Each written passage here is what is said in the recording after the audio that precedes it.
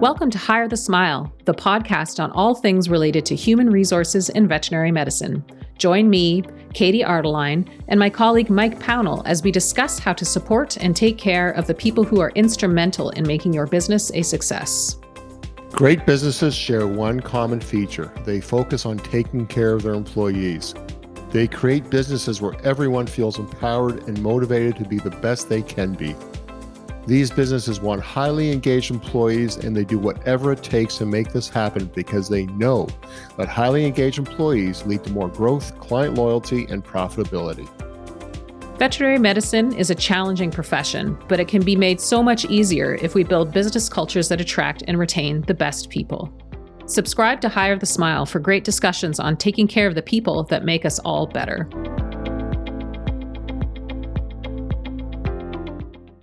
Hi, I'm Mike Pownell, and welcome back to another episode of Hire the Smile. And Katie, my absolutely dependable, makes the show better co-host, Katie Ardeline. How are you doing? I'm doing well, Mike. Thanks so much. Is there something you need from me? Is that why I got all those accolades there at the beginning? We'll talk later. No, it's just, we're the kind of thing I think one's good, two's better. So fair enough. We're all good. But we have a special guest, something a little bit different from what we normally do. We are joined by a colleague of ours of Oculus, based in our cousin's branch of Oculus BV over in the Netherlands. We'd like to welcome Dr. Bob van de Heijden. Bob, welcome. Hi, thank you. Thank you for having me. You do a lot of exciting things, what you're doing over in the Netherlands. But before we get into it, I just want everybody to understand a little bit of who you are, where you came from. It all sort of fits in.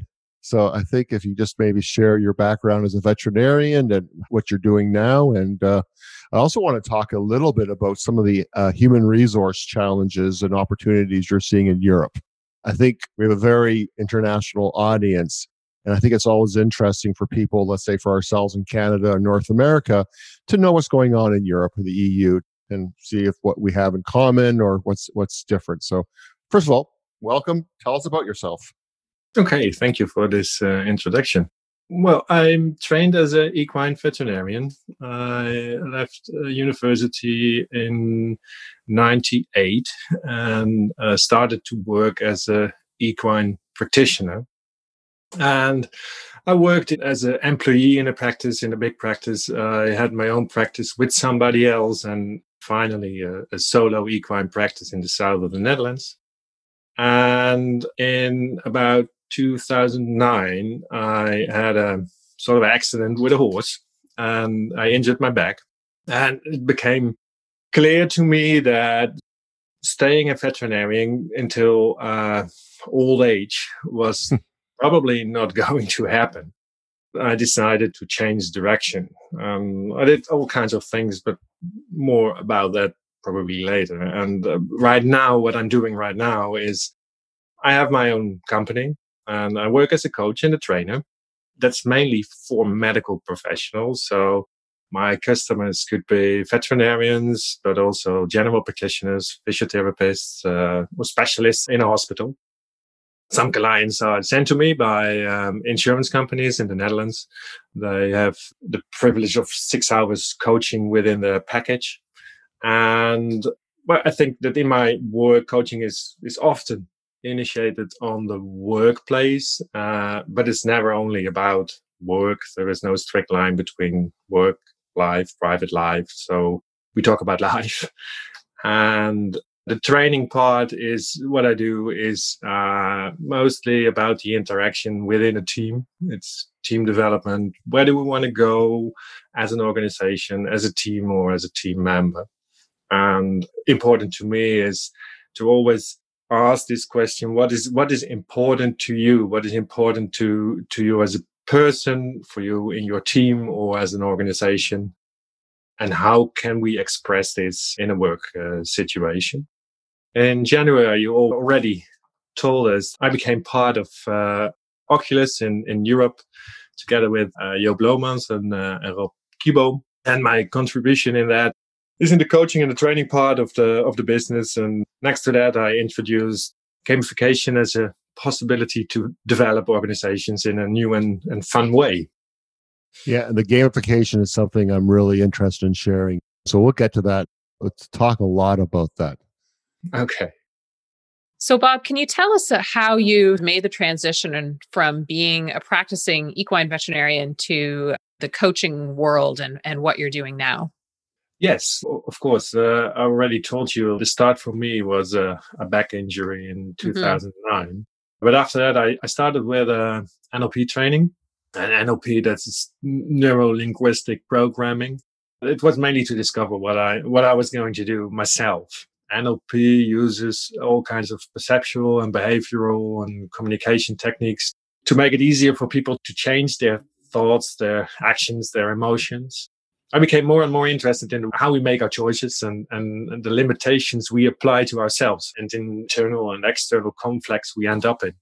Some more courses followed, and I became an NLP master practitioner, trained mediator, and finally an NLP trainer. And in 2017, I stopped as a practitioner.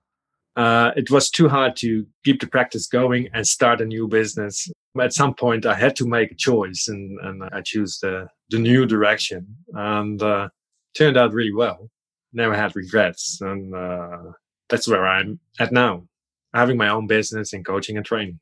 So, Bob, you have a unique view of things, obviously being in the EU and seeing veterinary practices as well as other medical professionals.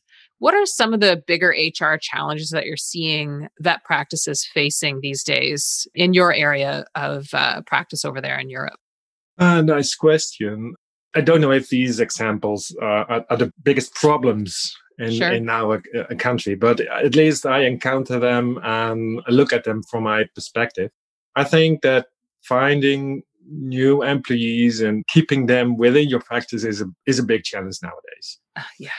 And probably the same with you. And That's number one uh, in North America. Yeah. yes.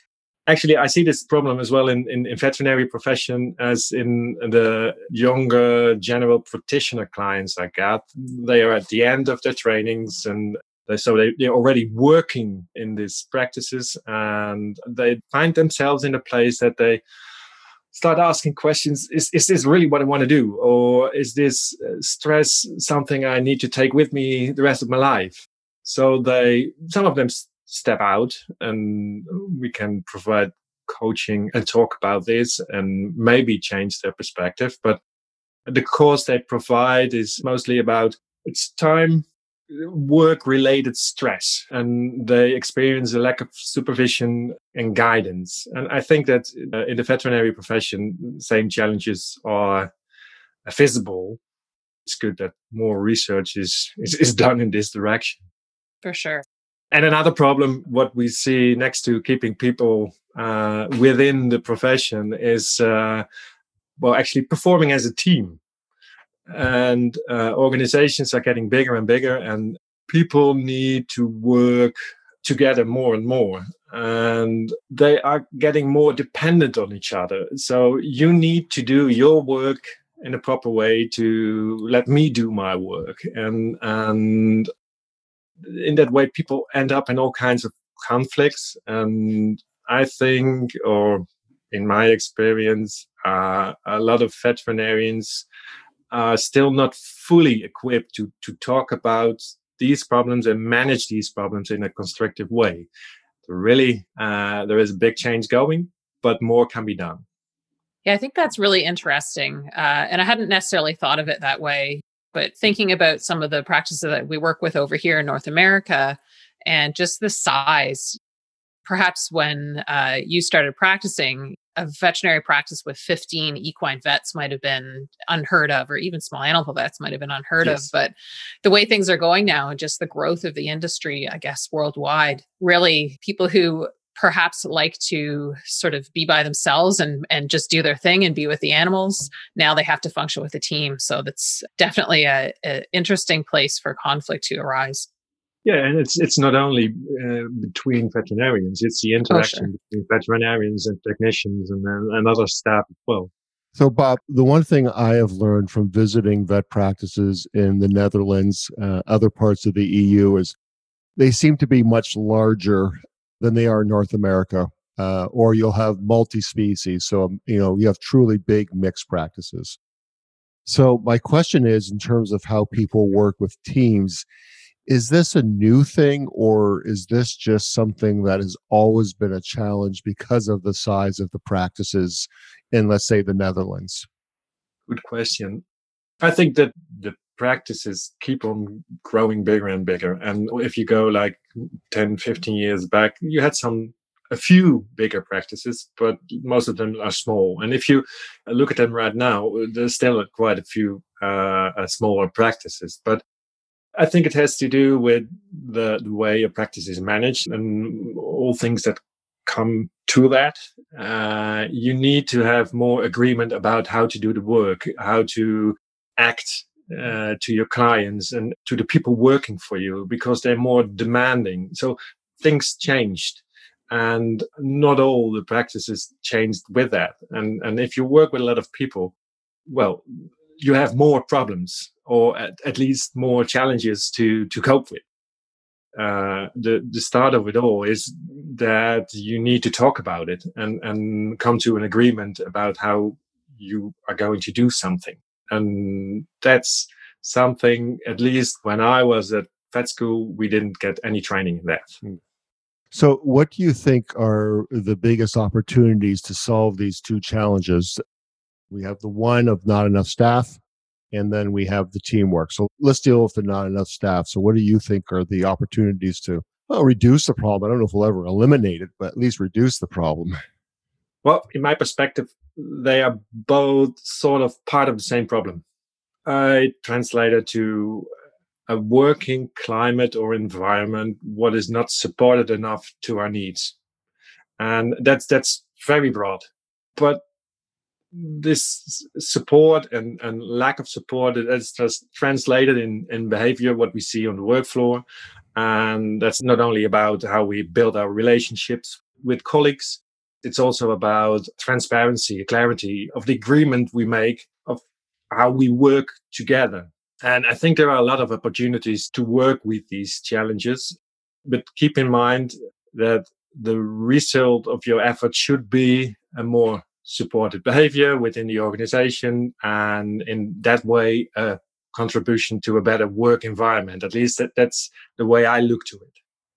I think the problem is that behavior is not changed just by telling people to behave differently. Because maybe if you look at your own practice, how many times did you see that an agreement on the level of behavior lasted for a longer time? You just told them do it differently and everybody did so. Most of the times it's maybe for a day, but not very long. It's not sustained change. No. It's something we try and you do it one time and it's not really for me and I go back to my own thing. So that's where it's getting interesting. And to change behavior, I think we need to have at least start with the skills and the knowledge to behave differently. For example, if you work in a practice and you encounter an angry customer, angry client, and the only way you have to react on that is, well, just stay quiet, walk away, or get angry yourself, or start to have tears in your eyes or whatever. First, you need to learn to have the skills to react differently. So you need to learn how to encounter that. And if you learn that, then there is even a step above that. So after that, you need to believe that this change is for the better. So if you show the different behavior, you will end up in a better place.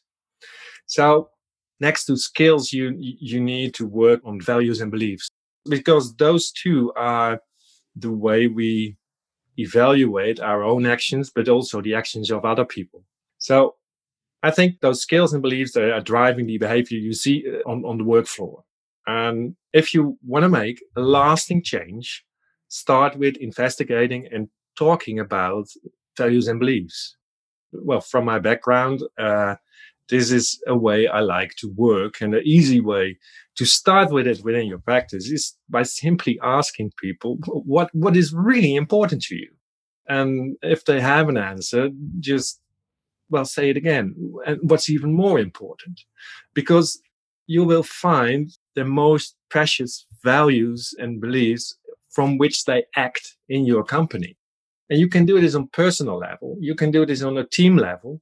So for the team, what are the values you work from? And make a translation.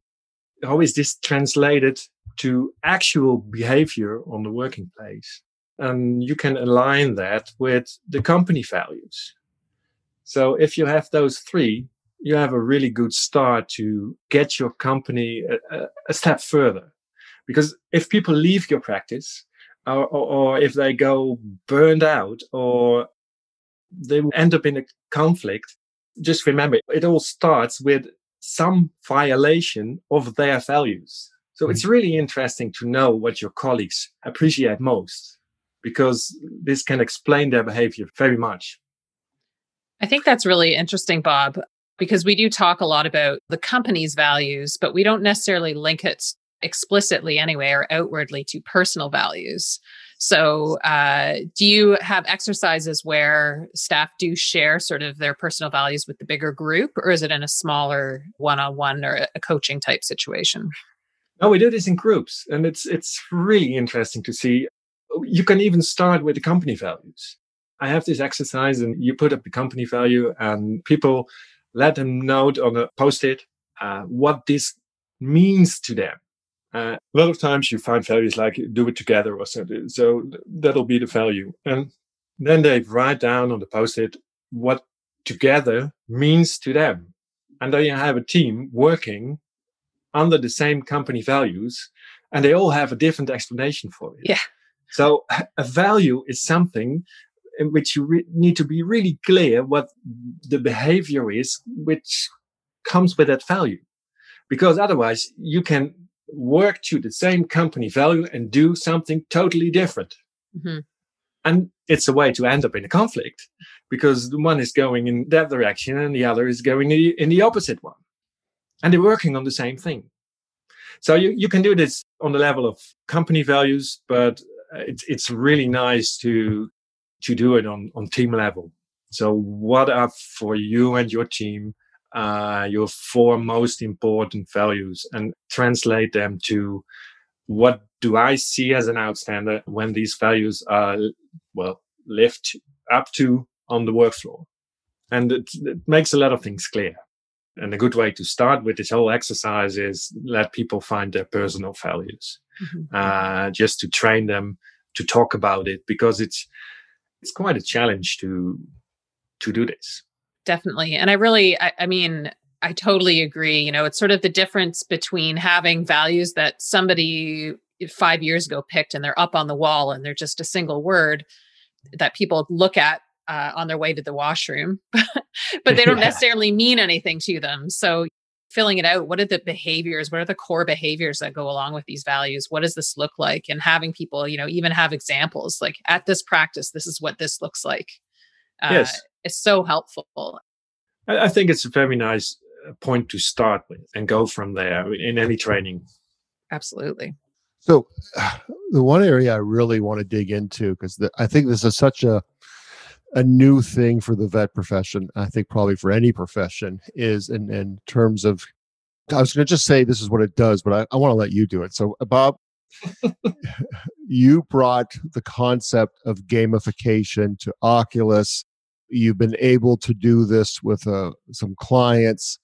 Tell us, what is gamification? Well, let me try. Just if you really theoretical, what gamification is the use of game elements and game design techniques in a non-game context. That's a mouthful. More simply, apply a game layer over daily work activities to make them more fun, and in the meanwhile provide the player with opportunities to learn and solve problems. Let me ask a clarification, because when I hear game theory, game design, when I first heard about this, I was like, is this video games? Is this a card game? Is this mental mind games we play on each other? Like what kind of games are we talking about? Yeah, well, that's really good to ask for that, because most people, if you use the word game somewhere, then they end up there in the video games and that sort of things. And there is a big difference between those games and gamification. And we use some of the elements within these games in a sort of a project to get a behavioral change in a working place or for an organization. And those elements are that if you do a video game, you get points if you achieve something, and you go on a quest, and you have your own avatar. So you have your alter ego, which looks, well, differently from what you look like yourself. We use things like game progression. So you see what you achieve during a certain time or within the whole program, and you go from level to level. You use the social interactions, like in a lot of team games you can do on the multiplayer games on the internet. So you do it together, and you exchange thoughts, feelings, or show off with your new one badge. And leaderboards is something we use so we can see how the team is doing in comparison to other teams. And by using those elements, you create, people like to develop, to learn, to win, to solve problems. If you make a puzzle, you solve a problem, and it feels good if you made it. You made this achievement, and you get a sort of a dopamine rush. And those elements we take and try to put them in a layer over the normal daily working context. So how would this be done in a veterinary practice? So maybe you can walk us through the steps, because I said this is such a new concept, and I just want to make sure the people that are listening to this understand, A, how it works, and B, what are the situations you would use it for? Or like, what are you trying to achieve in a vet practice? Yeah. I think a little bit more about the background. Part of gamification is based on behaviorism. And what you do is, you provide a stimulus which leads to a certain behavior. I think every veterinarian knows the Pavlov reflex. Yeah. And it's the most basic form of behaviorism. But we add consequences. So there's a trigger, there's a behavior, and there's a consequence. And the consequences in the game are you get points or rewards, badges, your progress. And by doing this, you have a sort of a direct feedback loop. So you do something happens, and you get your feedback about how it's done. Well, if you do this, if you want to use this, you need to trigger this feedback loop, this behavioral change for at least 4 to 6 weeks. This is a period you need to train people to get a new thing become normal. You need to create those new, neural pathways to get them activated and that they be used. So we provide practice with a game lasting between 4 and 6 weeks. And then when would it be helpful for a practice? Well, we just started to discover all the possibilities and they are plenty. But I think I can give you 2 examples from things we're doing right now. One is we have one game in which you travel with your team around the world. It's called Globetrotters.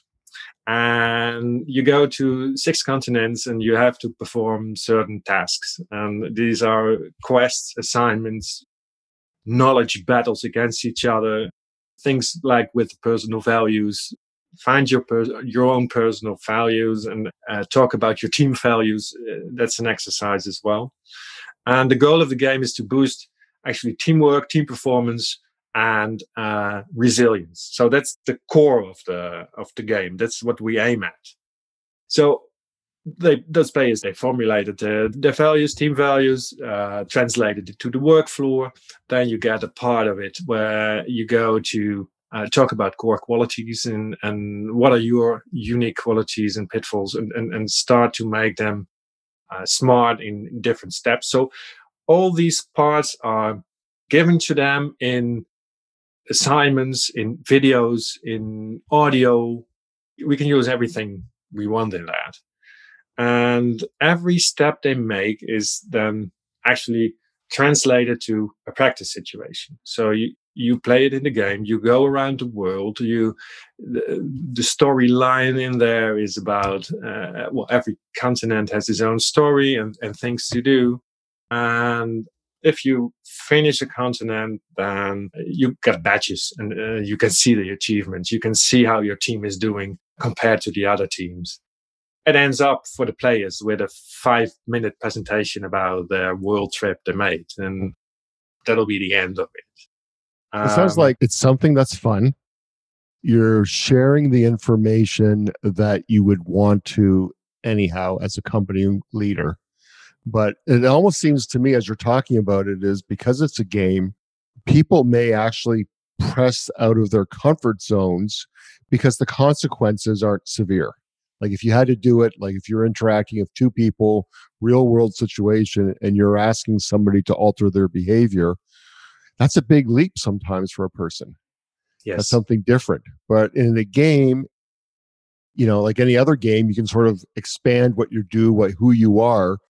You see the consequences of it. You see either the positive outcome or the negative outcome. And then if you're repeating it over and over for the several weeks that you talk about, it develops a new habit. Exactly.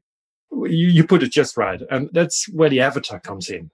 If it goes well, it's me who is doing it. If you do not succeed at a certain point, well, then it's the avatar. It's my alter ego in the game who just failed this task, and I'm going to do it again. We have the term, and I don't know what it is in Dutch, but we talk about cosplay, where you play a character or you dress up as a character. You see all these people at conventions and they're dressed up like Star Wars and Star Trek characters type thing. So it's not you doing it. And so you sort of have more permission to do the behavior that you normally wouldn't do. Exactly. In a very safe spot. Yes. Because if you screw up, you can just say, well, that was not me. That was my avatar. Exactly. And that's what we try to do, is to sort of build a really safe place where you can try and where you can talk to your colleagues within your team or with other teams about what you are doing. And if you're doing it and you're doing it right, well, you get those points. And if it's not working the first time, well, just ask for help. And a part of the game is asking for help at your colleagues, because I need something from you. And it's important to me to get along with you all. So help me, because communication is a big part of the game. And we try to let people just in a playful way make their questions to the other more specific. Yeah. What specifically do I want from you? What are my possibilities to ask that in the right way?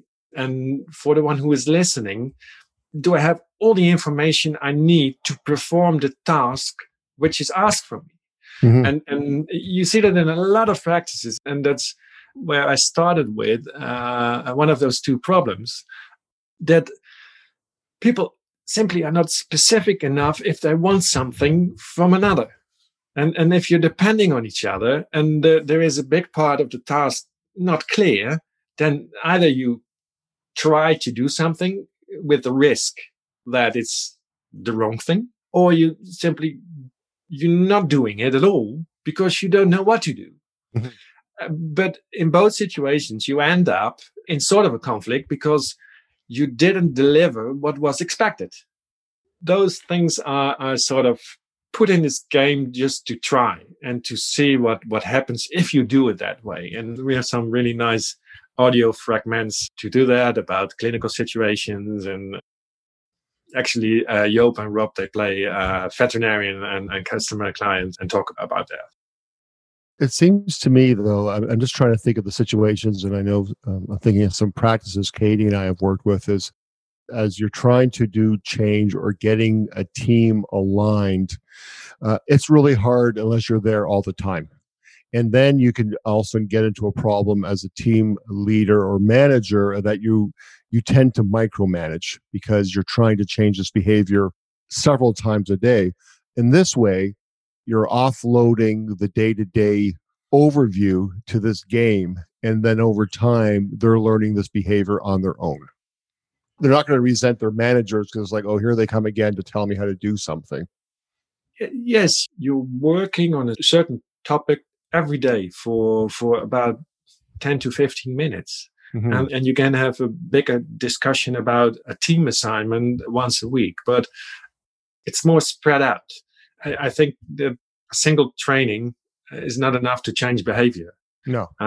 You can talk about it, you can let people try, but to me, it's not really likely that they will succeed to change it in a work situation. You fall back in what was Yeah. normal before. Yep. So this is a way to just extend that training. I think the best way to do it is a combination. You have a training program or something, and you follow it up with a game. It's all part of a gamification project, but there are live trainings in there. So you got this real interaction. You can really try it, and then in the following weeks, every day you're sort of remembered. Something is added to it. You need to give it a try with something. You get this feedback contest. Well, just get so many people to give you feedback on a certain topic, and well, what are you going to do with that? And our challenge is how to keep that fun, because feedback is one of the most important things, and how can you do it in a fun way? Yeah. This is fascinating. As we've been talking about it, it's all of a sudden all the pieces have come into place of the puzzle. And now I'm starting to really understand it and understand what you saw in it in the very first place. I think this is wonderful. There is another good use for gamification, for example, the onboarding process. And that's another area to really look into, because you got these new employees, and it would be very nice if you have a fun way to learn them about your company values, your behaviors, the skills they need to work in the organization. And they're doing a little bit of that every day within the game, and they're earning their points, they're earning their badges. And after a week, they have their first week badge, which means that they can do this and this. And in the meanwhile, while they are learning, management can simply track their progress. Because they can see, okay, how many tries did they need to take to make an assignment or answer these questions, and how far are they? Which batches are already there? And you can make this a sort of a solo game, so played by one player at a time. I think that's another one which is really interesting to look into. So, Bob, is there anything in particular or a couple of things that you've learned since you started doing gamification with practices? Now you've been doing it in a few practices for a number of months now. Are there any sort of big takeaways that you've had from it, or unexpected pluses or minuses that you found? Yeah. Obviously, it's possible to alter behavior by let them play a game. There are a lot of possibilities within the platform we use, and how you can really combine it with your normal training and coaching. And but one thing I learned is that you simply never know at forehand what will make the most impact within the group playing the game, within the player group. And we have this topic called Doctors Make Mistakes. We use a video as an introduction to a discussion about psychological safety, which means that do I feel free and safe enough to speak up within my organization? And the reactions of the players on this topic were a real eye-opener for management and for us. It made me think that maybe at a certain point we can use these games to go into a practice and find out what's really going on in this organization. Where do they need development? Where do they need some training? Because there are a lot of different topics in there, and you don't know what will pop up for them. Then in a follow-up process, you could work with that. So that's another way of using it. But you never know what is going to happen. That's for sure. This is fascinating. So what I want to make sure we mention, though, is that, I mean, you can get more information on this going to the Oculus Insights, oculusinsights.net. Look underneath Team Training. We have a whole section. It'll bring you to the EU version of the Oculus website, and there's much more information on it. I want to make sure everybody knows is that Bob and his team have taken this program and has made it specifically for vet practices. So it's not like you're using a system that's used in another industry, another profession. This is very vet centric. Yeah, I think this is fascinating. And I really encourage people to go online, have a look at it. Bob has written up a very detailed overview of it, which I think it's fascinating if anybody has more information. So, Bob, thank you. This has been great. This has really, really been informative. I hope people sense my excitement about this and are curious and want to check it out. Well, you're welcome. I like to talk about this and the backgrounds, and I'm still learning a lot every day about this gamification. I think I'm actually doing a course about it right now just to extend my knowledge, and it's fascinating. Yes. Yeah. Thank you very much. Have a great day. Thank you.